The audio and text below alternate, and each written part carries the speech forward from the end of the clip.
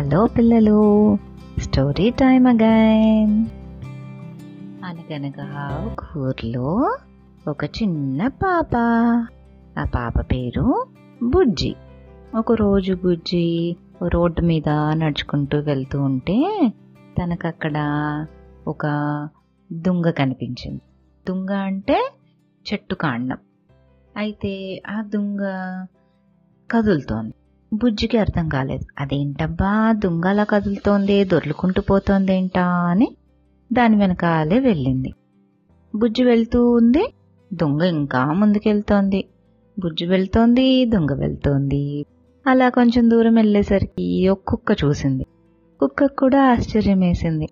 కుక్క కూడా బుజ్జితో పాటు ఆ దొంగ వెనకాలే నడుచుకుంటూ వస్తోంది. అలా బుజ్జి కుక్క వెనకాల నడుస్తున్నారు, దొంగ ముందుకి దొర్లుకుంటూ పోతుంది. వీళ్ళు ఎంత అందుకుందామని ప్రయత్నించినా అస్సలు అందుకోలేకపోతున్నారు. అలా ఇంకా కొంచెం దూరం వెళ్ళేసరికి ఒక పిల్లి చూసింది. పిల్లికి కూడా చాలా కుతూహలం కలిగింది. ఇదేంటబ్బా ఇలా దొర్లుతోంది దొంగ అని. అయితే కుక్క, బుజ్జి, పిల్లి ముగ్గురు ఆ దొంగని వెంబడించుకుంటూ వెళ్తున్నారు. దొంగ దొర్లుకుంటూ పోతోంది. కాసేపటికి మంచు ఆవరించిందనమాట. అప్పుడు కొంచెం బుజ్జికి డౌట్ వచ్చింది. అమ్మో ఏంటి ఎంత దూరం తీసుకొచ్చేసింది ఈ దొంగ మనల్ని అని. అయినా కూడా అదేంటో తెలుసుకోవాలి అని ఇంకా ముందుకే వెళ్ళారు. వెళ్ళేసరికి కొంచెం అక్కడ పొగ మంచంతా పక్కకి తప్పుకొని ఉంది. అక్కడ ఒక చిన్న చెరువు ఉంది. అలా దొర్లి దొర్లి దొర్లి ఆ దొంగ చెరువు దగ్గరికి వచ్చి ఆగింది. అప్పుడు ఏముందబ్బా ఈ దొంగలో అని బుజ్జి, కుక్క, పిల్లి ముగ్గురు ఇలా జాగ్రత్తగా చూడసాగారు. చూస్తూ ఉంటే దాంట్లోంచి ఏం బయటకు వచ్చిందో తెలుసా? చెప్పుకొని చూద్దాం.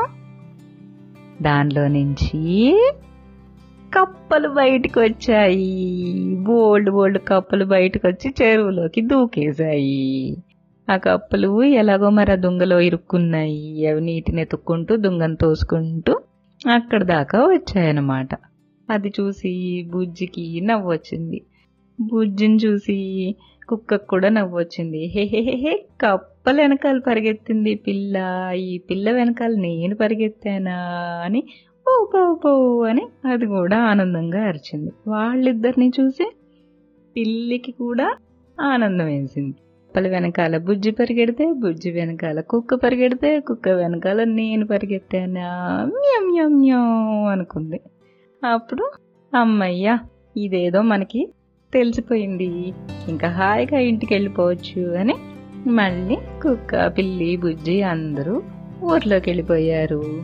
అంతే, కథ కంచికి మనం ఇంటికి.